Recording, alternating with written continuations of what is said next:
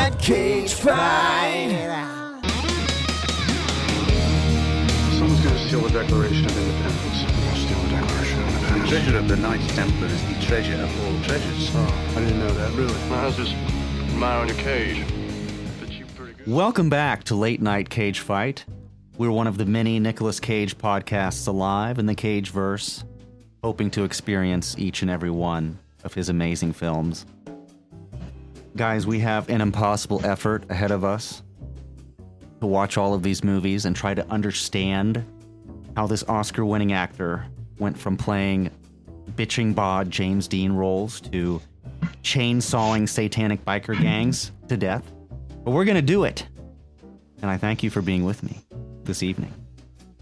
Tonight is a very special podcast stream. Tonight we are pitting Cage's 1987 film Moonstruck with his 1989 Twilight prequel, Vampire's Kiss. Cage fighters, before we discuss these movies, let me just ask you one question. Do you believe in life after love? I don't know. Do you?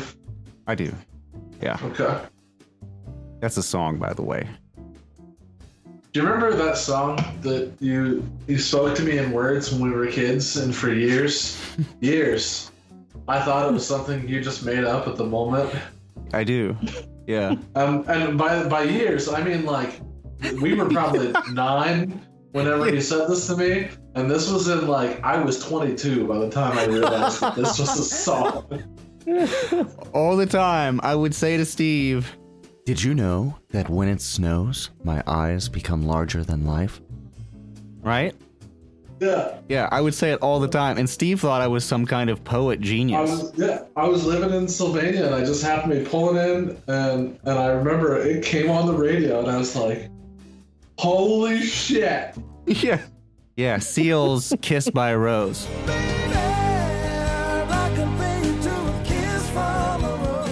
Yeah, I used to love that song from the Batman soundtrack. I didn't know it. And was that movie actually made, or was that song made for that movie? see, I don't know. When I was a kid and I would watch a movie trailer and hear this awesome song, usually the song you would hear at the end of the credits or something, I always thought that that song was made for that movie. You know what I mean? Have you seen the music video? Yeah, right. Well, the music, yeah. It's they're on the roof, right? They're in Gotham. Yeah, but they like actually filmed like Gotham stuff with Seal. Like they don't do that anymore. Like that is some 90s music. Do you remember, I think it was Mission Impossible 1 or 2, maybe 2, Metallica had a song. Really good song, but I'm just like, wow, Metallica watched this movie. They saw the movie, right? Before anybody else, and then wrote this badass song that they put in the movie. That's so cool. I think the video, too. Of course, they tied it in. They downloaded it from LimeWire. Oh, I said Napster and Metallica in the same sentence. I'm about to get in trouble. Napster Video. Napster Video. They should do that. That's how you win the streaming war. Napster comes back as a streaming service. Yeah. Dude. Get out of here, Spotify, Apple Music. All right, we are discussing 2 very strong films here tonight. Yeah. We've got Moonstruck, a very well-made romantic comedy, versus Vampire's Kiss, a wonderfully bad, now cult classic black comedy. As always, yes, these are older movies. You should watch them before listening because we are going to spoil them completely. And I do hate to say that both of these movies really don't deserve to be spoiled. You really should watch them. That's actually true. Especially Vampire's Kiss. If you love... Good luck finding a copy of Vampire's Kiss on Blu-ray. I tried, if you're a collector. It's on Prime, though. Yeah, it's probably more worth your time and money to do it that way. But I just thought by now, I mean, it's 2020, Vampire's Kiss should be in the Criterion Collection, you would think. HBO Max, Nicolas Cage is coming to you. All right, some updates before we get into the movies. First off, I just want to say Kevin hasn't been around, as you noticed. I know we said he's sick. He's really not that sick. The truth is, Kevin has started a new business venture, and we're all very proud of him. He is still in our home state of Ohio, hardworking man, and he is not going to have the time right now to be a permanent member of the podcast. I am desperately trying to reel him in for some cameos in our upcoming episodes. Maybe even he could be a Cage Lord. I'm not sure, but anyway, Kevin, we wish you all the best, and hopefully we get to see you around again soon in the podcast. And I am keeping him in our network, in our group chat, unless you guys vote to kick him out. Then I can be that guy, and we can, cancel the contract and make it a big deal. Yeah. So hopefully we get Kevin watching more Nick Cage movies soon in the future. Especially Boy in Blue, too.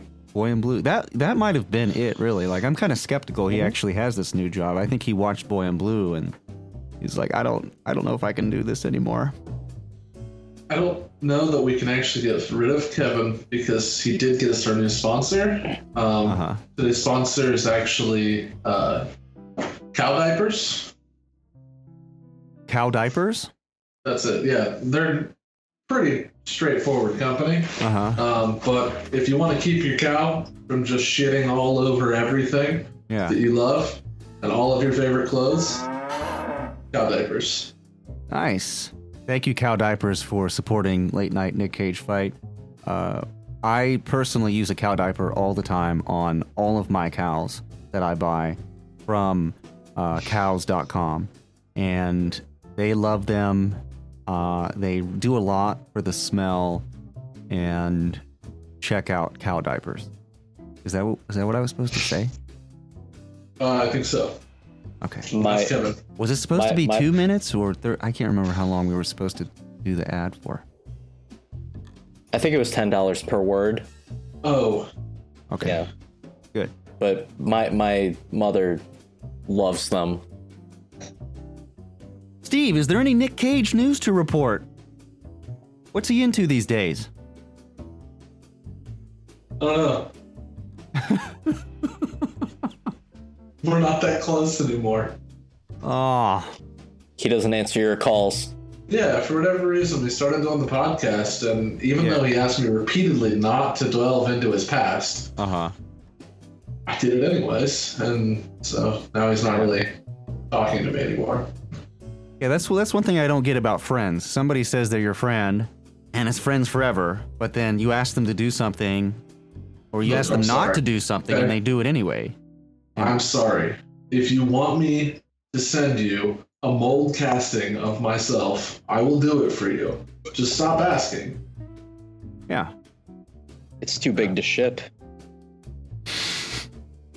All right, let's talk about some movies tonight, gentlemen. We watched Moonstruck. I discovered that there were two alternative titles for the film.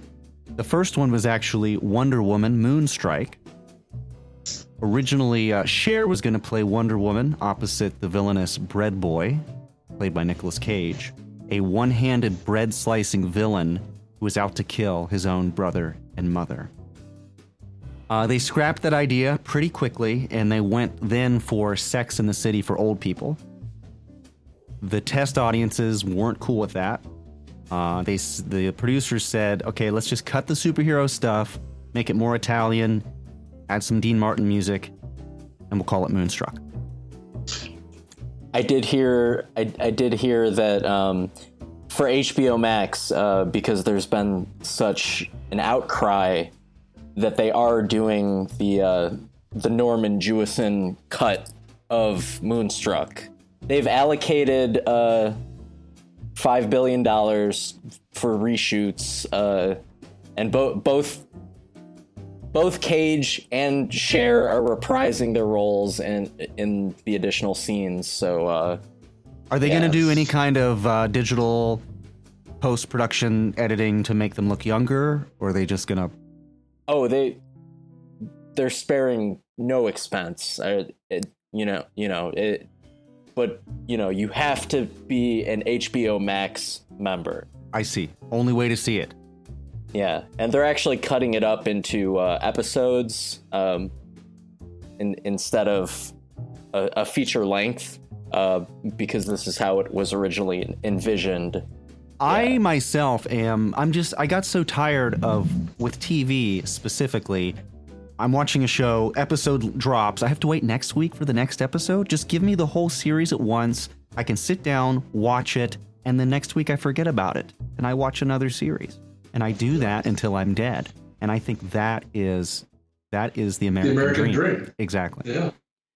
Okay, I'm going to give you all a brief rundown of Moonstruck right after tonight's Nick List. Nick Cage plays an unhappy baker who can't afford a cyborg hand to replace the one he accidentally cut off while slicing bread.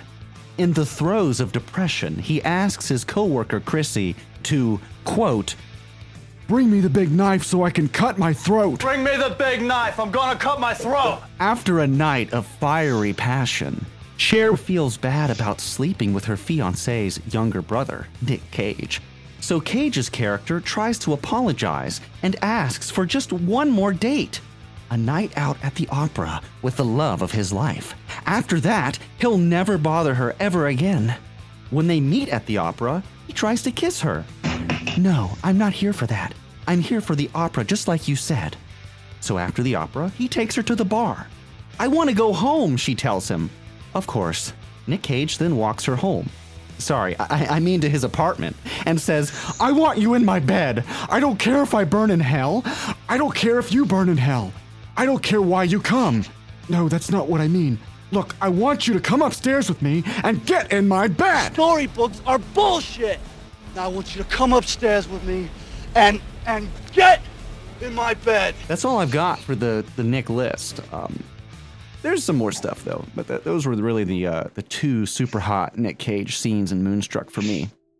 So let's jump into the story of Moonstruck.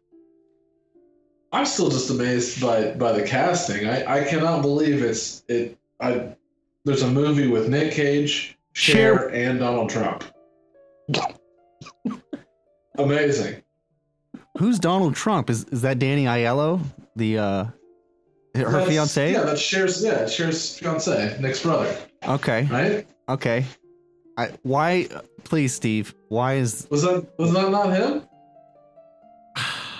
I just felt like noticed all the mannerisms and the. Okay. Actually, it was very much Alec Baldwin playing Donald Trump. That's really what it was. Gotcha. Okay. Yeah. All right. I can roll with that, Steve. I can roll with that. Yeah. Let's jump into the story of Moonstruck. Cher, the singer, plays down on her luck Loretta Castorini, a bookkeeper from Brooklyn, New York, whose first husband died a few years ago after getting hit by a bus. Her current beau, played by the tremendous Danny Aiello, Donald Trump, rest his soul. He actually died only 6 months ago, I found out. Excellent actor. We'll trade him Trump for the new one. Yeah, we'll resurrect him, but then we'll sacrifice Trump. Danny Aiello's character proposes to Cher Loretta at a restaurant before flying solo to Sicily to be with his dying mother. Before he leaves, he instructs Loretta to contact his estranged brother and beg him to come to the wedding. Family is family, right? Cage's character, Ronnie Camerari, hangs up on Loretta when she calls, forcing her to seek him out in person. When they meet, the two quickly fall in love with each other in a night of heated passion at Loretta's apartment. In the morning, Loretta regrets the whole thing and wants to move on with her plan to marry Ronnie's brother, Cosmo Castorini. Donald Trump. Danny Aiello. Ronnie is so in love with Loretta, he negotiates with her one night together at the opera, and then he'll never see her again. She reluctantly agrees. In the meantime, Loretta's older family members experience their own personal encounters with love and marriage. Her father, an unhappy plumber played by actor Vincent Gardenia, is having an affair with Loretta's mother, played by the inimitable Olympia Dukakis, who's amazing in this movie. On the night of the opera, Loretta abruptly runs into her father, also attending the performance with his secret mistress, leading to an awkward scene of shock and surprise at one another's revealed infidelity. In the final penultimate kitchen table scene, Loretta's mother reveals to the father she knows about his mistress and that he needs to stop seeing her. This after having her own question answered about why men chase women. He appears to come to his senses and agrees. Ronnie Cage appears then to confront his brother, who has returned from Sicily after their mom has miraculously recovered from her grave illness. And he has taken this as a sign that he should no longer marry the unlucky Loretta, who initially is offended by this pronouncement made in front of the entire family, even though she's already decided that she's not going to marry him anyway because she wants to marry Nick Cage. I mean, come on, it's Nick Cage. But anyway, in the end, we are left with a very happy Italian family who now welcome their newest member, Nicolas Cage. That, in a nutshell, is Moonshaker, Moonraker, Moonchild. Moonchild, Racing the Moon Cage, Moonwalker with Michael Jackson, Moonstruck. That's the story. I know I jumped over some of the side plots, so to speak, and what have you, but that is the gist of this romantic comedy. Romance. I do want to say this, though. I rented the DVD. Well, I can't say that anymore. Who rents DVDs? I checked the DVD out at the library, and I popped it in the DVD player, and the first thing that came up, you want to guess? You wouldn't steal a car. You wouldn't murder your wife. You wouldn't nuke your hometown. Don't pirate Nick Cage movies. I got pirate shamed. It's been a while since I've been pirate shamed. Nice. The second shot of the B-roll in the intro credits is of the World Trade Center. What? Nothing. I thought it was kind of interesting. We see the World Trade Center in one of the first shots, the opening shots of this, and also in Vampire's Kiss. Fulfilling, I'm going to get religious here. Please don't be offended. But this is proof that it's one of the 9 prophecies of Cage predicting the film career of St. Nicholas, as well as the upcoming spaghetti rapture of the dead Cage scrolls found in Barbados in 1669. So we are on our way to the Cage apocalypse, and I was just very proud to see that. Something else I noticed. Why the balls does this movie not have an Italian language track? There's or subtitles for all of the Italian moments. Sure. But there's English, of course. I think on this DVD there was also Spanish and French. There's no Italian. Yeah, I knew that. I was just making sure you knew that. I would argue that this movie is heavily targeted towards Italian Americans, and yeah, I think most of them speak English, so that's true. I think they're good. They got it. I still wanted to spin this as racist somehow, because actually I am something of an Italian American. My grandmother, great-grandmother were both Italian, and this movie was kind of nostalgic for me. It reminded me of my childhood being around them. And so I kind of had, I guess, an attraction to that part of the film. So I have to admit, when it comes to the cage fight portion of this podcast, I may be a little biased, but we'll see.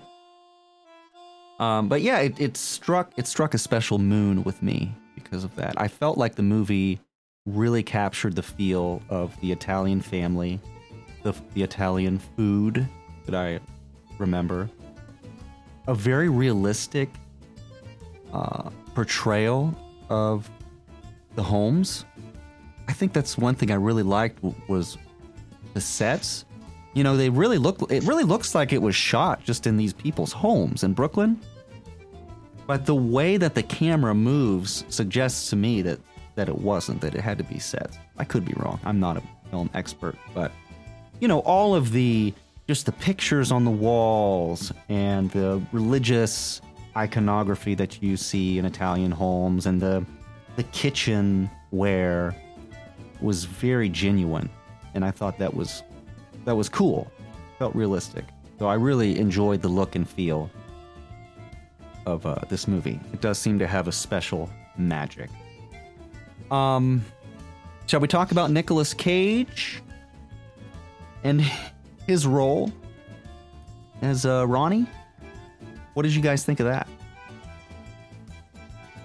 I honestly thought that he was, at least for me, because I don't have Italian heritage. I'm half Greek, and you know, anyone who knows history knows that the Romans conquered the Greeks, and you know, they raped the Greeks and turned into Italians. This is going to be a really great fight later. So I found that part of the movie highly offensive. Oh, you were offended by it? Yes. Speaking, you mentioned racism. I found that part of it highly offensive for me and my Spartan brethren. Do you want to talk about My Big Fat Greek Wedding? There's a couple sequences in there that I think could have been cut out, buddy. Oh yeah? Yeah. Here's the sub cage fight. A what fight? No, but the sub cage fight. Sub cage fight. The fight within a fight. No, but in all seriousness, though, I'm not really that big of a fan of romantic comedies in general. So really, for me personally, I thought Cage's performance was kind of, you know, the only thing that really was keeping me engaged personally. But I also felt, you know, like we do get some good Cage in this movie, but it's minimal. The one scene with the grab your knife, that was, to me, I thought the most entertaining scene in the entire movie. It just goes along with this trend we've seen where it's always one of the first scenes with Nick that you get just something amazing. We had it right from we had like the almost the blacksmith kind of look to him, where it was just right there from behind with them shoveling things in and trying to look tough. Yeah, I really hoped to find in the background a fantasy battle axe somewhere. Yeah, that's what it seemed like. He seemed more like a blacksmith or a coal miner or something, or you know. Yeah, I didn't know that. Connect. I didn't know baking bread was such a manly profession, but he definitely made it manly. The other thing too is the whole, you know, he accidentally cut part of his hand off, right? He put it in the slicer, and this was when he was gonna get married to some other girl, and it's an important plot point because after he cuts his hand off, his fiancée leaves him. And so, at the point when she doesn't want to be with a cripple, right? Yeah, some of that stuff in this movie just makes me wonder, like, man, maybe she wasn't meant for you. She's gonna leave you for that, and then plus he's got this really just kind of sinister-looking false hand now. It's like that was a bizarre choice in my opinion. Well, yeah, what I'm getting at is I honestly believe this was his choice. This was one of his inputs. It's got to be. Absolutely. No, if it was his choice, it would have been the Infinity Gauntlet. Probably. He was given an option of what was on the table, and he picked the most ridiculous thing. There we go. Yeah, it wasn't a bad scene. I personally thought that Nick did a good job portraying this character. In his own way. In his own, yeah. There are some moments where I feel like he's kind of pushing the limits for me in terms of believability and how men can talk to women specifically. Of course, again, this is an 80s movie. Times were different. Courting, dating was different. Go ahead. I mean, on the same note, though, there was a lot of there was that side guy, right? The professor dude that hit on her mom. You want to talk about that scene? Let's talk about that scene. Well, there's multiple scenes. Okay. Right? Because you see him throughout the movie. Once very early on with where she sees him and says that girl's too young for him. Yeah, Cher is in the restaurant towards the beginning of the movie, and sitting behind them is a professor at I think NYU, who is getting he's talking to one of his students actually, and says something crass to her. I don't remember, and she gets upset and dumps water in his face and leaves. So that happens. It's very quick, and then later in the movie, there's another scene where it's Loretta's mom who has gone to eat at that restaurant by herself because she's kind of depressed after the realization that she's being cheated on. And so she's there by herself. And then again, this same professor character is with another much younger girl, one of his students. And she gets upset again, a different girl, throws the water on his face and leaves. And then Cher's mother strikes up a conversation with him and invites him to have dinner with her. Yeah, they have something of a discussion and then walk home together. And it's interesting. What did you want to say about that in particular? Well, it's funny because the general dynamic of your lead characters, right? There's like an 18-year difference between Nick Cage and Cher. And there's like, is it really that much? Yeah, and then there's like a 30-year difference between him and what's his name, Danny, Johnny, the original fiance, his brother. Oh, right. And there's 30 years between Nick and his brother. Is there really? Yeah, you're probably there's right. Huge age differences there. So I think that's kind of funny that they make a point of this secondary character to point that out, yet never address it. Oh, I see. Yeah. Yeah, that's... So it's almost like this movie was cougar bait or something. I don't know. Well, you see that young gentleman right there? I'd love to lick his body. That's my son. You don't agree? Well, I think it was an important scene. It was meant to. Yeah. It was meant to illustrate like our own limitations and our managing our expectations of love, what we think marriage and love should be versus the reality of it.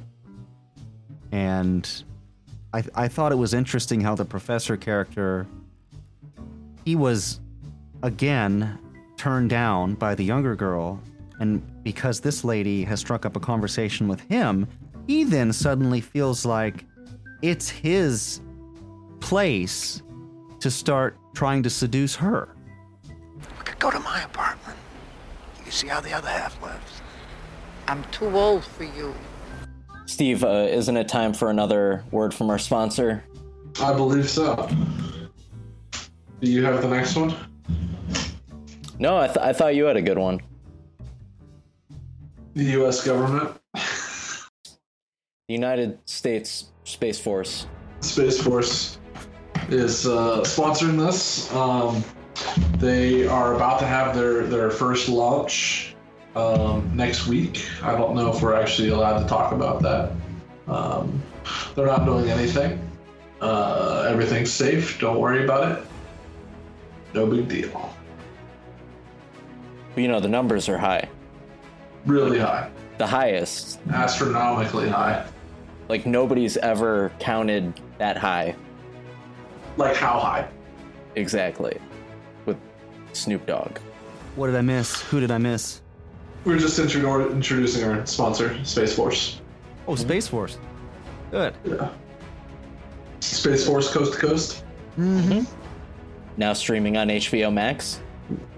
What did you guys feel about the chemistry between Cher and Cage, their characters?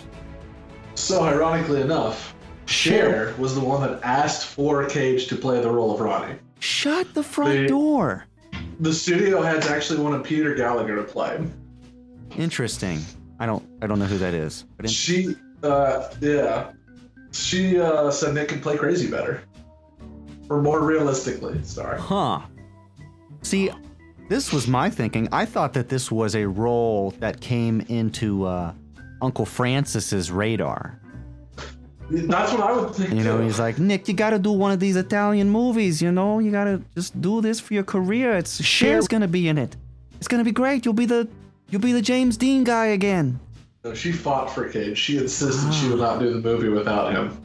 Interesting. Was that like the first time ever that that anyone ever wanted him in a movie? That a co-actress was just like, that guy. Yeah. Well, she was old enough that she knew he wouldn't try to go after her. Or at least hope. That's true. She'd have to be at least like half the age. Yeah. I feel good for Cage because this was a important role for his career. It was a successful movie. Roger Ebert liked it. Actually, Cher won an Academy Award for her role in this. I'm not sure if Nick was nominated, but I thought maybe there had been some kind of competition between them. Not that there necessarily had to be, but in my mind I thought it would be interesting if there was, because she had already been nominated at this point for a movie called Mask, I think. I've seen it before. It's really good. She's great in it. And I don't believe he'd been nominated yet for an Academy Award. He has only been, according to Google, he was nominated for Best Actor. Was it G-Force? Yes, for Best Picture. No, in 2003, Adaptation. Yeah, he was nominated in 2003, but he actually won in 1996 for Leaving Las Vegas. What was he nominated for other than that? Was it just those two? Yeah. Okay. Yep. Really? Not even for Face Off or Con Air or The Rock. Damn, son. Wait, he helped birth The Rock? Yeah. He was there that day? No, he's The Rock's dad. That explains so much, especially Jumanji. I'm glad I put Steve on research.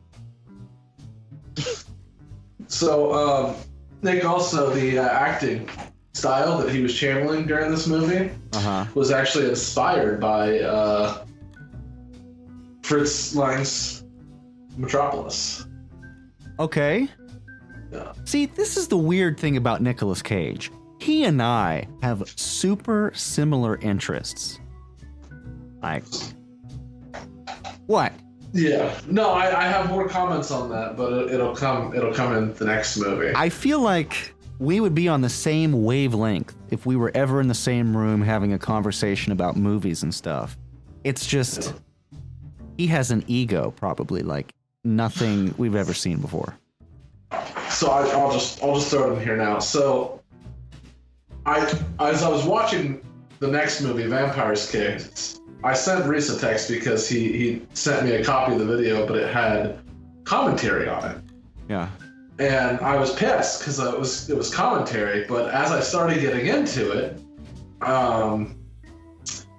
I actually, for very much the same reasons, I actually really started liking it because it was honestly like sitting there talking with you about the movie, just listening to the way Cage talks about it and the way that the director just ripped on him throughout the whole movie. Really? Really. I've got to listen to this. It was pretty fantastic. He just kept like making jabs at him. It was like 30 minutes into the movie. It was like, I texted you about 20 minutes in because I was like, I'll just deal with it. I was trying to mess around with it. And I text you, and then like a few minutes later, he's just and Nick's just like, I don't know, what did I do wrong? Yeah. Oh man, just that's great. Just like defeated sound to his voice. Yeah, that's So funny. It was, yeah. You know, as much as an ego Cage has, I've heard that in more recent years, he's actually gotten a lot more sensitive about people making jokes about him. Oh no! And the Chuck Norris. And supposedly his agent is like especially protective of him. Yeah, he's an amazing actor. He's got, I mean, one of the most diverse repertoire. What am I trying to say? If you add up all of the roles he's played, what other actor has played as many just various roles in such a way? Oh. That's why we love Nick Cage. I mean, Cuba Gooding Jr. is the only other one. Don't make me watch all his movies too, Sean. I already agreed to doing this. I can't keep doing these things for you. We're doing it for you, Kevin. It is for you, Kevin. R.I.P. R.I.P. Miss you. Moonstruck. Anything else you guys want to add? Anything else you liked? Before we jump to Vampire's Kiss, a very different movie. No? What about... Yes, Sean. I may be misremembering it, and this was because I didn't get a chance to rewatch Moonstruck again before doing this podcast. But wasn't there some scene where they were arguing in like a basement or something? I could have sworn I remembered a good like Cage out moment. Arguing in a basement. I hope you're not Just thinking the original bread spin. Yeah, just the bread scene when she goes in the basement to meet him for the first time. I might be thinking of another movie. There's a very important basement scene in Vampire's Kiss that we're going to talk about. Oh, yes, we will. Yeah, let's see. The only other really big Cage out, what am I trying to say, conflict scene, I think, is the one where they're outside his apartment and he has that line about snowflakes and love isn't what you think love is. It's not a storybook kind of love, and, you know, all that lovey-dovey talk. I don't really think he sold it that well, but it wasn't terrible. I did look through Roger Ebert's review that he had written, and he actually thought that Cage was great and deserved to be nominated for an Academy Award. I don't quite agree, but I don't see a reason to really heavily criticize his performance in the movie. And like you said, Sean, he's really not in it that much. And but he was the draw for you. Now, for me, I really liked all of the other scenes. I liked seeing the exchanges between the family members and their relationships and their stories. I thought were interesting and relatable to most people, and kind of romantic in a mature way, and slightly funny in how it all turns out in the end, because it's quirky, you know, how they're all having affairs and trying to hide them, but, you know, family, they figure everything out about everyone, and in the end, all is revealed. I did kind of feel like it was a bit of a letdown when the brother comes home and says he no longer wants to marry her because she's bad luck, right? Is that really the reason? She's bad luck, and so he thinks that he shouldn't marry her in order for his mom to live, right? Honestly, in reality, the movie itself is kind of confusing and felt sort of rushed, even for a romantic comedy to me. It just seemed like there wasn't a good escalation, climax, back down. Everything just kind of ended abruptly. Yeah, it felt like it was leading up to a really powerful kind of climactic scene. And it just never came. Yeah, it never came, or they didn't want it to come because they wanted it to be more, they wanted to keep that lighthearted romantic tone, maybe. Yeah, it did seem to have an abrupt kind of neat and tidy ending. But, you know, whatever. It works. I thought Cher was great. Wasn't the climax the kitchen scene? That's what we're talking about, yeah. Yeah. The whole family in the kitchen. Yeah. Eating spaghetti. Spaghetti. Got a love bite on your neck. He's coming back this morning. What's the matter with you? Your life's going down the toilet. Cover up that damn thing. Come on, put some makeup on. All right. Oh, okay, fine. I'm disappointed that there wasn't a Bob Hoskins cameo to reprise his favorite role from the Super Mario Brothers movie. I know. Yeah. Because Cher's dad was a plumber already. He had to know the Mario Bros.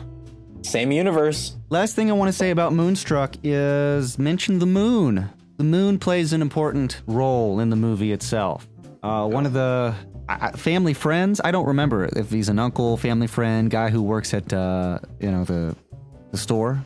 He recounts this story of a time when before Cher's dad married Cher's mom, the moon was big and bright and beautiful and full, and underneath it was Cher's dad standing outside of her window singing to her or something like that. Some connection with the moon, and he'd never seen the moon that big ever since, until another scene where he does see it as big and gets super turned on and has sex with his wife.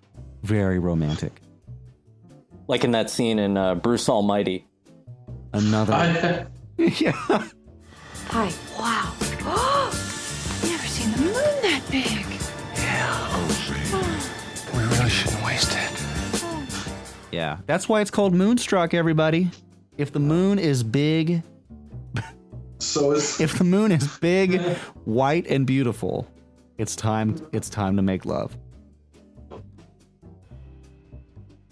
I thought you were going to say something else that's big and white and beautiful. Yeah, I don't really know where I was going with that. I didn't want to go too far. I think I already did. But yeah. If you like Moonstruck, though, see Moonchild. Great Hong Kong-esque action flick. Go see. It's got vampires. It's also about family. Got some Matrix shit in it. Check it out. Or Moonraper by Ben Affleck. Or just The Moon by NASA. Oh, dude, I love that one. I go outside and sometimes it's projected into the sky. I don't know where the projector is, but man, it looks so good. And I'll just watch it and see if they put something else on the projector. It's the fucking birds. Moon landing, best CG. Should have won the Academy Award. Yeah, still I watched that and I'm impressed at how they did that. Mm-hmm. Yeah. Was that technology back then? I think it was in Maya. They used Maya for that. Did they? Yeah. Not Mayan people. You mean the Maya software? Yes. No, the Mayan race. The fact that they disappeared is just hoax. Right. Convenient and inconvenient truth. Yeah, Illuminati. Yeah. That's what that one Mel Gibson movie's about. Oh. Yeah. Apocalyptoid? Yeah. About the making of the moon landing. That's a good one. Yeah. My kids wanted to watch Pocahontas one night, and I said, nah, let's watch the real thing. And we watched Apocalypto, and I now get to see them once a month. Moonstruck, everybody. Great film. Before we jump into Vampire's Kiss, Sean recently checked out the extras, the deleted scenes from Color Out of Space. Was there anything there to highlight? There were a couple things. As I've said, I did purchase the Color Out of Space Blu-ray, I'm proud of you. Thank you. Support your local Blockbuster.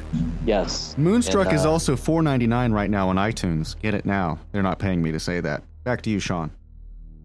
Yes.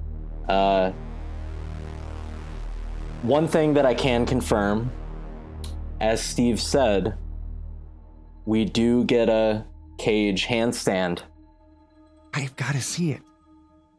I need to see it too. Is it worth it? So, I guess not.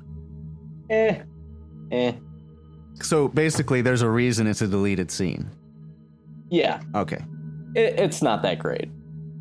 So it's called Nathan Starts to Act Strange, and it's a scene where they're all in the bedroom upstairs, and the whole family's there, and he starts, kind of talking a little atypically. It's not a full Cage out yet. Okay. But he starts doing jumping jacks, and then, while he's talking, he tries to do a handstand against the wall for reasons, and that's pretty much it. It wasn't an actual speech, really, but I think actually the best deleted scene was probably without Cage. Impossible. I was kind of surprised, but Jonah Hill's back. He's taken the alpacas for a walk. He's smoking some of that.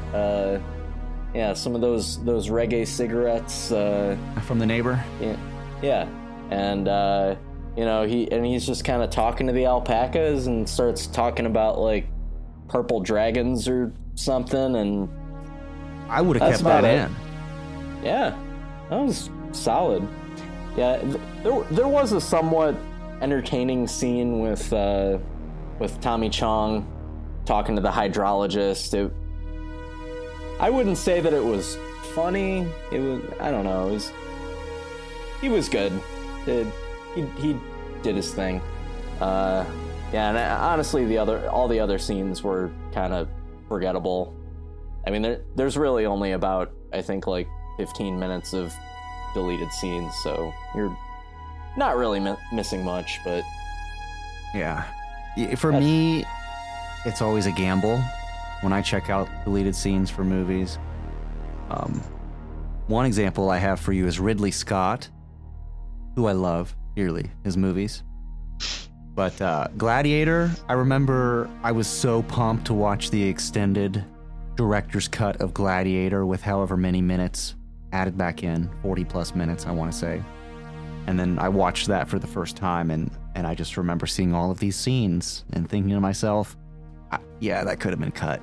Yeah, sorry, that should have been cut. But then he's got that other movie, Kingdom of Heaven, which I didn't think was that great, but he released a director's cut of that, which it improves the movie significantly. So that's just one example I have for you guys. But thank you for watching. Ridley Scott. I really liked him in Metroid. Did you? Yeah. I thought it was cool that he convinced Miyamoto to let Russell Crowe do the mocap for Kraid. Yeah. That was a big passion pineapple project. I only have one complaint about Ridley Scott, a very serious accusation, and I don't want to get sued, but from what I see, he's never worked with Nicolas Cage directly in any film. And that cannot be allowed in Hollywood. Working in film this long, how long has Nick Cage been making movies, right? It's kind of, and Ridley Scott's got some great movies. I don't want people to think that, I'm talking all big, because I'm not a filmmaker. I'm not. But Vampire's Kiss? Vampire's Kiss. What a film. Where do we start? Whew. He was an ordinary guy. Morning, everyone. Morning. Looking for an extraordinary love. I'm Peter Lev. Rachel. I brought this girl up to my place the other night. It started with a kiss. Really hot. A very special kiss. You wanted her very badly. Yeah. A kiss that could drive you mad. I hate interrupted love affairs, don't you? Yeah. Bring me the big knife. I'm gonna cut my throat. It's affecting his work. There you are. It's a horrible, horrible job. And you have to do it. It's ruining his appetite. My next appointment with you is Tuesday afternoon. I'd like to make it sooner. It's spoiling his sleep. Fuck you! Fuck off! And don't think people haven't noticed. Am I getting through to you? Over! He is so eccentric. For Peter Lowe, that's just love. Love. In the big city. Don't laugh. I'm a professional. I don't laugh. I'm a vampire! I'm a vampire! I'm a vampire! Nicolas Cage. The tortures of the damned! Maria Conchita Alonso. Shoot. Do it or I'll fire you. Do you understand? Not the floor, Alva. And Jennifer Beals. You are so pathetic. Vampire's Kiss. Strange stuff. I'll never do that again. Jeez. Vampire's Kiss is pure Cage uncaged. It is the unleashing of the cage. I would argue that this movie is essentially if you took like The Room and just made Nicolas Cage the main actor and added vampires. You know, it really has a Room feel to it. It's so bizarre. I love it. I really want to know, Steve, you've listened to the commentary, so you have more insight into this. One of his first lines in the movie is about the Fantastic Four. He's talking to his girlfriend he's taking home, and they're talking about comic books. And I'm like, did Nick Cage write this too? Was he allowed to just ad-lib the whole time? Because you know that's him. He talked about Galactus in Mandy too. Exactly. All I'm saying is that when Marvel Studios does the Fantastic Four reboot in a few years, if Cage does not make some kind of appearance, like even if it's a villain or whatever, because I mean he has proven that he can do the superhero thing. I mean he did a very good job in Kick-Ass, I would argue. Excellent. Yeah. So I could see that happening. It would be a travesty if he's not in it. He clearly is very passionate about the Fantastic Four. I know. Well, and you know he had a huge comic book collection. Millions of dollars worth of comic books. Did not know that. Oh, you didn't? And it was stolen from him at one point. Yeah. What? Yeah, it's an interesting story. Someone stole his comic books worth millions of dollars, and he had to hunt them down, and I think he eventually did. And then I think he had to sell them anyway because he was in debt. Anyway, Vampire's Kiss, 1988, 1989, somewhere around then. It's time for the Nick List. And it's going to be a long one, so buckle your seatbelts. Nicolas Cage brings girl home from the bar. They are both attacked by a wild bat. Nick Cage shoos away the bat and later tells his therapist the bat turned him on. Pro tip, when Nicolas Cage asks you to find his files, you find his files, damn it! Am I getting through to you? Over! Nicolas Cage brings new girl home from the bar. Oops, she's a vampire, and she bites. Nicolas Cage, in another scene with Dr. Glazer, tells her that, no, he was actually already horny when he saw the bat and drunk too. It was no big deal. Nicolas Cage loses it over a pink napkin left at his apartment with the words, "Stay out of my life," after ditching his girlfriend not once, but twice. And I mean loses it. Cue epic scene of Nick Cage smashing stuff.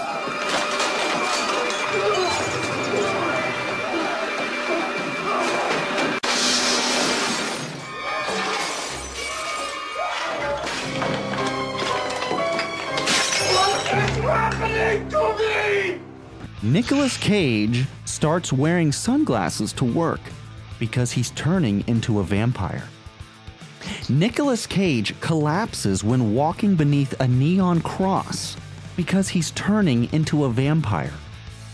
Nicolas Cage finds a cockroach in his apartment and he eats it. Why? Because that's what vampires do. When office secretary / punching bag Alva finally finds the contract Cage has been looking for, I'm sorry, it's too late. As a thank you for finding the missing contract, Nicolas Cage chases Alva into the basement and commands her to shoot him. If she refuses, he will rape her. Nicolas Cage tries to blow his own brains out, but he can't because Alva filled the chamber with blanks. I mean, no, because he's a vampire. Nicolas Cage flips over his couch to use it as a coffin and chews on a pillow because his teeth hurt because he's a vampire. Nicolas Cage buys cheap plastic vampire teeth because he wants to see what he'll look like as a vampire. Nick Cage abducts a pigeon, takes it home, and eats it because he's a vampire and that's what vampires do. Nick Cage murders a lady at a rockin' 80s dance club by chewing her neck off because he's a vampire. Nick Cage breaks off a wooden stake from a discarded pallet and asks strangers to kill him with it. I'm a vampire. Kill me. Kill me.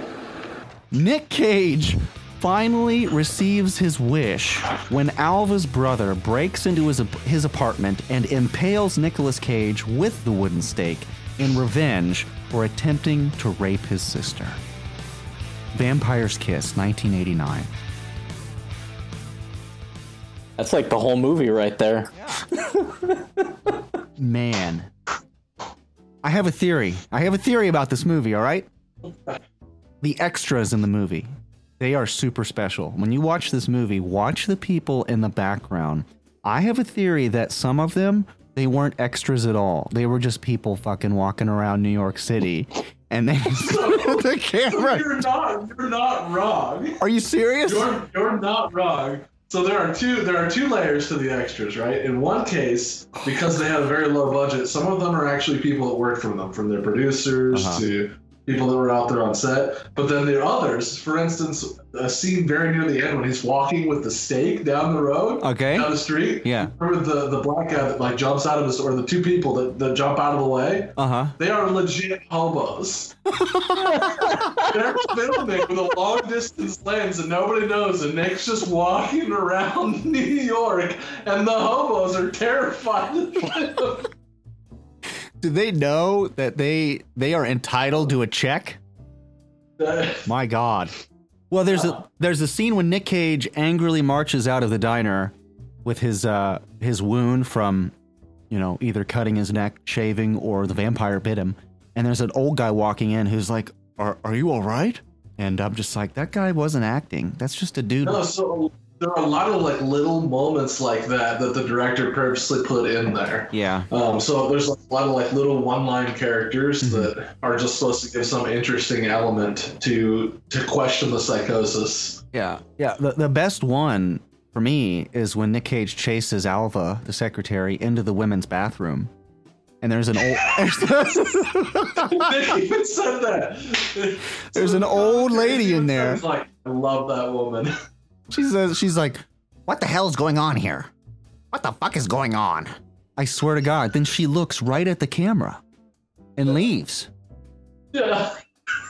It kind of scared me. It's like, she's not an actress.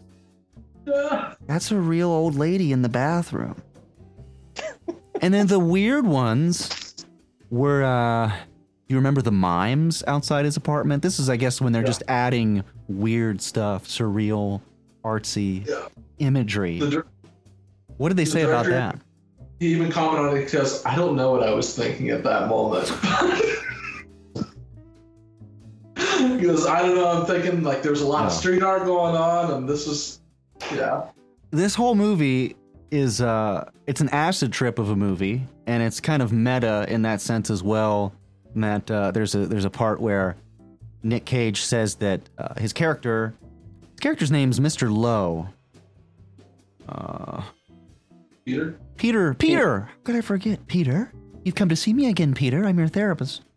Peter works for some publishing company. There's really, it's such a simple movie, really. He's some kind of executive for a publishing company. He likes to, well, first of all, he talks with this crazy, whacked out accent I've never heard before. He likes to go out and party. He's single. And it kind of like, when you watch the movie, it starts right off. It hits the ground running. He brings this girl home from the bar. And while they're in his apartment, this bat flies in. And you get this comical scene of him trying to fight the bat off. He seems to, yeah, I'm sorry, I did say that. Shoo, the bat off, away. Is unable to, so then they leave, and you just, I guess the bat, right, is still in the apartment. And then when he comes back later, the bat has seemingly transformed into this beautiful vampiress, seductress, who bites into his neck. And it's too late for him at that point. So he's just like, okay, just bite my neck. I like it now. I don't know if I'm going to die or turn into a vampire or what. But then in the morning, man, he doesn't even have a wound. It's like, was this a dream? I don't know. But he cuts himself shaving. So now all of a sudden he has a wound there where a vampire bite could be. And then the rest of this movie is just descending into this kind of acid trip, this psychological kind of experiment where you don't know what's real, what's not, if he's going crazy, if there's really a vampire, until you're just like, okay, this whole thing is just a ridiculous, campy comedy that maybe it doesn't even matter. I mean, should I continue with what happens? I've already mentioned all of the things that that makes him think he's a vampire, pretty much. There's a part where he sees he's looking at himself in the mirror, and we see his reflection, but apparently he can't see his own reflection. So, I'm a vampire. And he just plays this role with such a wild ferocity. And then the other crazy part about it is the whole story, the whole plot with the secretary who's just trying to do her job. He asks her to find a file, a contract, and it's kind of an ambitious project because she has to go through, I don't know, a dozen file folders to find this contract, and he just gets more and more pissed off about it and abuses her more and more. Truly, what we're supposed to understand from this movie is that everything that happens is entirely her fault. Right. No, it was funny kind of listening because evidently there was feedback from like the initial viewings of this that everybody loved how abusive he was to her. Yeah, I think I read that too. Yeah, they just thought it was so hilarious. This nice lady. Because like these things happen, and so mind you, the commentary track that I actually listened to, it was like 11 years after the movie, right? They were going back and rewatching it together. It was just the director and Nick. And yeah, that's a lot of what they're talking about. They're like, rape thing. I mean, we don't want to over dramatize it, but we want to make sure that it's real there. That way we don't let it go. Yeah. And man, it's an uncomfortable scene when he's got her in the basement and she has the gun out and she looks terrified. I mean, she's really acting. It's not like an airplane kind of, you know what I mean? That kind of comedy. It's a black comedy where characters act like it's reality. So you're really seeing a woman who's terrified for her life with holding a gun, clutching it. And she says, "Are you going to rape me?" And he says, "I'm going to rape you." Ah. And then it's like, okay, that is scary. That's uncomfortable. But all right, what's going to happen next? Maybe it's not going to cross the line. And you kind of feel like, all right, well, we're cool now. It's not going to be that uncomfortable. Then he tears off her shirt, her blouse. It's like, okay, what's going on? And then they kind of treat it like she actually was raped, right? She tells her brother that she was. Yeah, I mean... And then he admits to the therapist, he says that, oh yeah, I raped a woman 2 days ago. Yeah. Like, oh. I'm glad that we didn't see the whole thing then, or maybe he just means maybe that assault, that sexual assault, is being considered as rape. I don't know, but this is unclear. Probably the reason why this isn't in the Criterion collection, right there. Yeah. So evidently, whenever he went to take this movie, his agent tried to talk him out of it. Said that this is just nuts and he shouldn't do it, and so he actually backed out of it. Okay. And so they tried to replace him, I think, with Judd Nelson. All right. Who, I don't know, couldn't do it, backed out as well, something along those lines. But Nick ended up just saying, no, I'm going to do it. So he called back and took the role, obviously. Right. See, I thought in the end what would happen is Nick Cage's character would die. That was obvious to me. And then all of a sudden we would find out that Alva was pregnant. And then she would give birth to a baby bat. I just love how Cage antagonizing her throughout the whole movie, and there's the scene where the client, who throughout the whole thing, he's like, yeah, if we don't find this file, then the client's gonna go to another firm, and the client basically calls just like, yeah, I just wanted to follow up on that file. No big rush. And, and it was a long time ago. I know how long that's going to take. Whenever you get around to it. It's like, see? Do you hear that in his voice? Yeah. He's definitely going to another agency. Gotta find it. Yeah, it really, you started to question his sanity after that. Like, oh, he just really hates her. Or how about the fact that she's had enough, so she stays home sick the next day. Sick, with a cold. What does Nick Cage, her boss, do? He finds her address in the Rolodex and drives to her house and says, hey, I know you're sick, but I know you're really angry with me. And I just wanted to let you know that it's not a big deal. I just want you to come back to work, and I want to make things right. So will you please get dressed? I know that you're kind of like half naked now when I'm talking to you again. This is actually before the big sequence. But anyway, she's half naked, and he says, just get dressed and come with me back to work, and I promise I'll make things right. Okay. And she gets in the taxi, and they start driving away, and then he's like, you're gonna find my fucking files. Yeah. And you're gonna do it now. You could just see her face just go from like, oh, okay, to just horror. Because now she was in a taxi with this man, and right, yeah, there's no escape, yeah. And that's also the part where her brother comes into it, because she has the taxi pull over so that she can... What did she have to get? She had an excuse to stop there to pick something up. Or talk to her brother about something. Yeah, I just want to talk to my brother at the car shop. And she goes in and just asks for the gun. Yeah, at that point, it hasn't been super bad yet. But that's what... Clearly, that's why she needs a gun. Yeah. Oh, and then we find out that... she's asking for bullets for the gun. That's what it is. She has the gun without bullets. And her brother says, well, all I have are blanks. And she says, just give me the blanks then.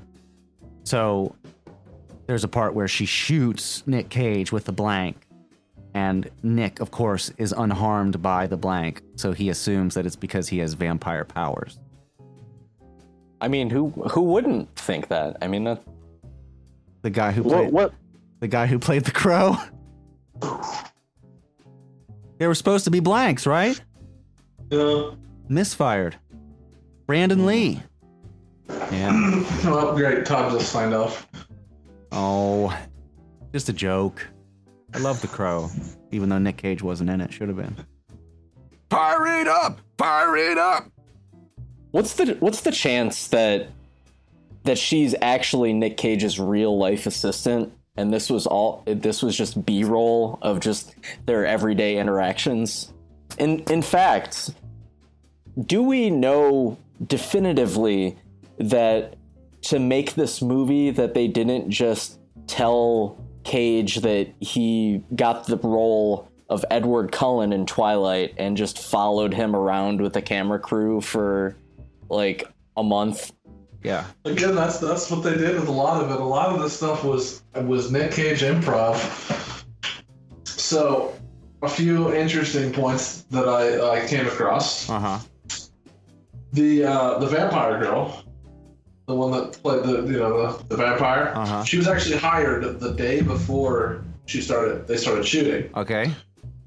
And the director had a nightmare that night before going in that Nick would be displeased with the girl that he hired for the vampire and pulled out 2 needles and stabbed them into his eyes.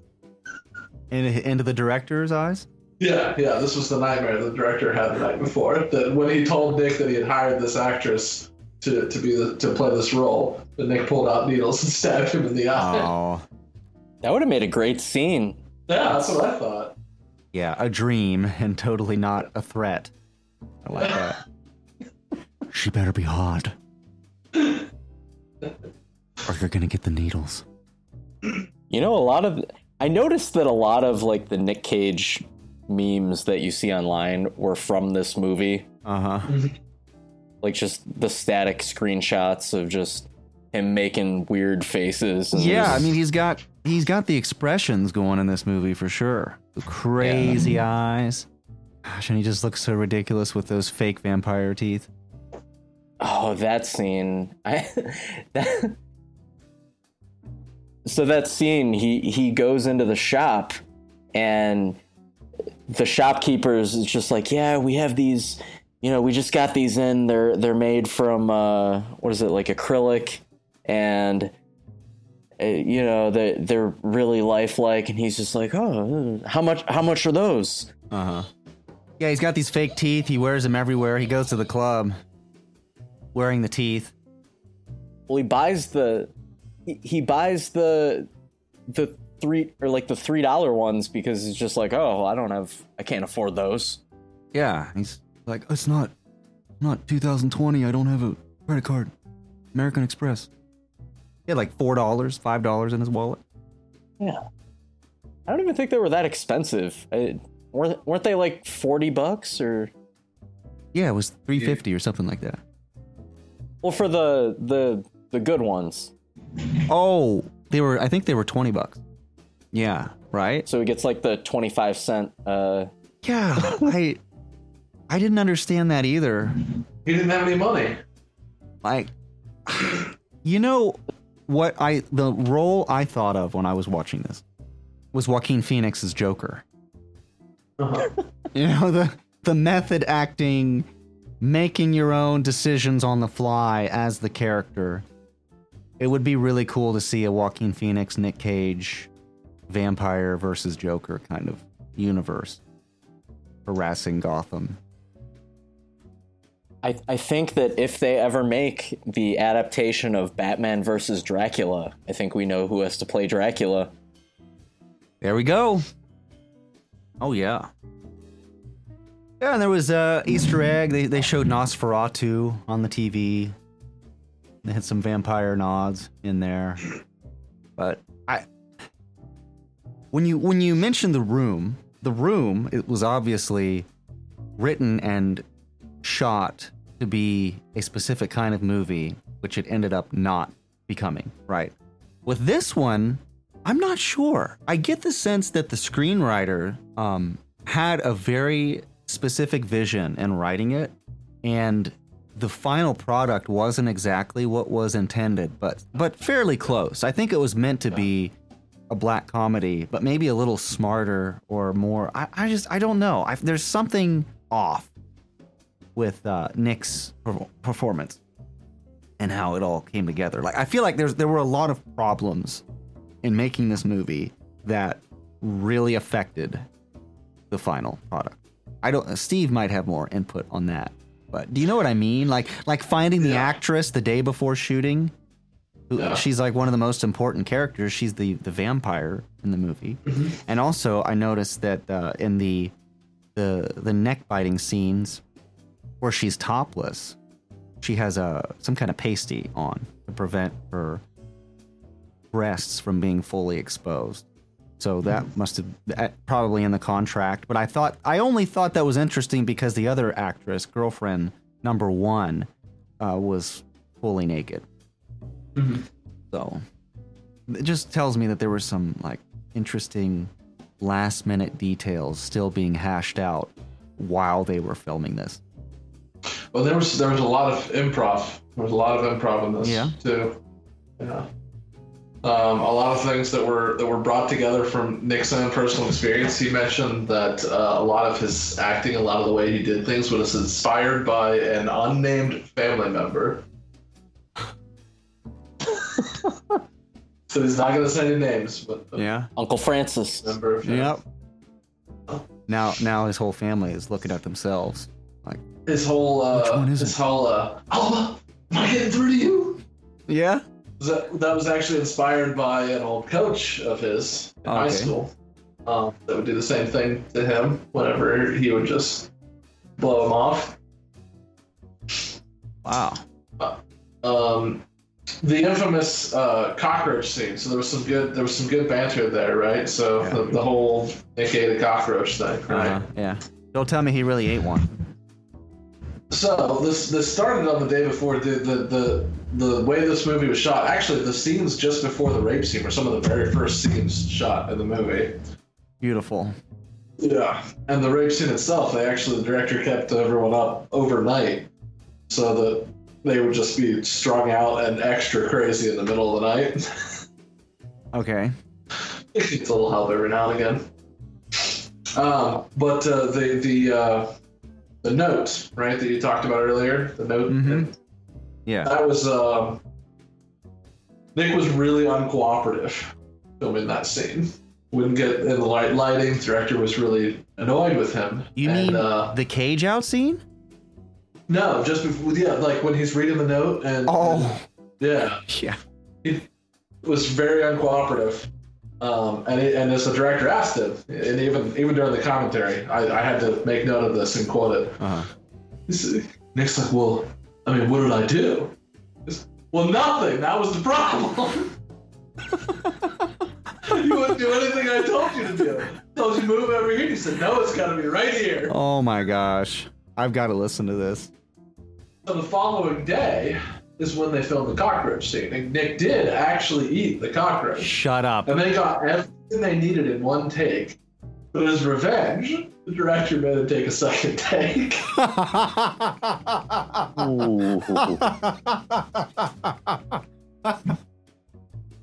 Oh, man. Vampire's Kiss. Nick even said the cockroach thing was all a business decision for him. Okay. He was trying to one up somebody. You John Travolta? Yeah. Yeah. You kind of revealed something to me, Steve. What's that? The idea that Nicolas Cage mocks people he doesn't like by incorporating their mannerisms into his movies. Yeah. So that's something to be aware of. I mean, if an actor is willing to do that, that's the next level grudge holding. All right, well, we gotta wrap this up. Vampire's Kiss.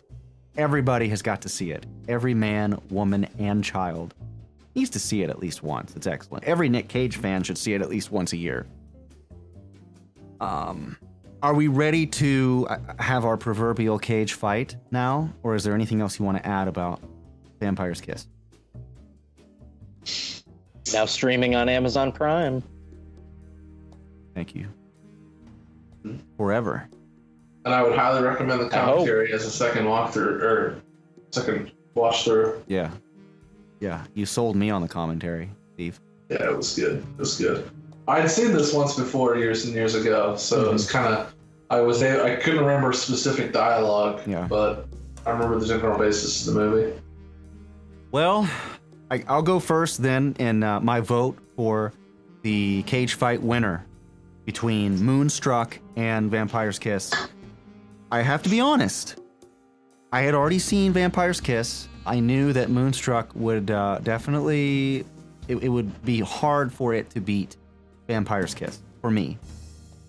Vampire's Kiss is one of the movies that I think inspired us to do the podcast in the first place. Yeah. So really, it would have to be very, very, very good.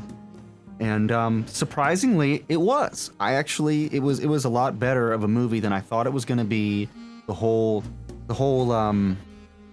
Italian-American part of it was interesting to me and drew me in. I thought Cher was a lot better. Her character was more interesting than I expected. I liked how down-to-earth she was. It wasn't one of those sappy kind of romances. It was actually kind of dark in tone at times. They talk a lot about death in it. And I just liked how different it was for a romantic comedy. Nick's character, of course, as I said, kind of towed the line for me. I think he did a great job, but there were moments that were a little too cagey. I don't know if that's possible, but just kind of, I felt overall hurt that movie. And then Vampire's Kiss, just, it's all uncaged cage. It's just an amazing work of art. You can watch it seriously and get something out of it. You can watch it as a joke and to get something out of it. It's for the whole family. It's all about family. And unfortunately for Michael Jackson's Moonwalker, I'm going to have to say Vampire's Kiss is the winner. Vampire's Kiss? So for me, Moonstruck, Moonwalker, Moon. It was basically just the Cotton Club in color. I would like to vote to have Steve kicked out of a late night cage fight. Did you really just say that? Nick's character just, I don't know. He felt out of place. He felt okay. You just not Cage. He just felt like not Cage. You felt like he was too restricted with that role? Yeah, he had like really the one good scene, with the give me the knife, and that aside from that, it was like a tease. You put that in so early in the movie, and you've got to build somewhere from there, and there was no building. I agree After with that, that. His character was just very drawn and uninteresting. Yeah, that's a good point. Like I said before too, I thought that his character kind of hurt the movie a little bit, but it was fine with me. I give it a pass. Yeah. The movie overall, I think, was pretty good, but I don't really feel like he grew. Yeah, but critics disagree. Critics think that was one of his best roles. So I wonder what they then thought about Vampire's Kiss right after that. Right. Everyone tells him he shouldn't do the insanity roles, but he also does. I mean, everyone agrees he does insanity almost better than anyone else. Right. Better than insane people. Yeah. No. Okay, so Vampire's Kiss for you. Sean? I echo a lot of what Steve said. While I do think that Moonstruck is technically a better film, I myself I'm just not a romantic comedy guy. I feel like we're clearly not the target demographic for this movie, and I mean, people are going into it for sure. They're not going into it for Cage. And, as Steve said, we get the one scene with Give Me the Knife. We have kind of the quirky thing where they had him have one hand for reasons. But for the sake of this podcast, I honestly think it would be wrong not to give it to Vampire's Kiss. I think it just has to be. You know what I just realized? He had that injury just like the Phantom in Phantom of the Opera has that injured face. Right? That's true. That's got to be where that came from, the idea for that character. He's like the Phantom. Phantom Pain of the Opera. Yeah. Very good observations. I'm a bit sad we couldn't do battle. I feel like we are eventually going to be doing some battle, though. Because it's going to be hard with... So far we've got Raising Arizona versus Vampire's Kiss. So, yeah, we're leading up to a pretty good battle, I think. What's our next one? But I believe our next ones are... Oh, yeah, I guess... Time to Kill and... Time to Kill and Wild at Heart? Well, we got to really look at that because I have a movie on here after Vampire's Kiss called Never on Tuesday. Yeah. It says he's uncredited in that one, though. Okay, if he's not credited, we can skip it. That's fine. Yeah. If it's a TV movie or an uncredited role, we're not going to count it because it's like, why wouldn't you credit Nick Cage? Yeah, I mean, he must not have that big of a part anyway, so... Yeah, so, all right. Vampire's Kiss, the winner. I think we all kind of predicted it. I was still pleased with Moonstruck. Yeah. And, yeah, thank you all for joining us for this edition of Late Night Cage Fight. Thanks for listening. And stay tuned for our next Cage Fight, and hopefully in the near future, some nice Cage Fight surprises from us Cage Fighters. We might have some special episodes and more coming up, so stay tuned. Thanks, guys. And as always... We're on Twitter now. Follow us on Twitter. Follow us on Twitter, Facebook, Late Night Cage Fight. Thanks for joining me. We're out.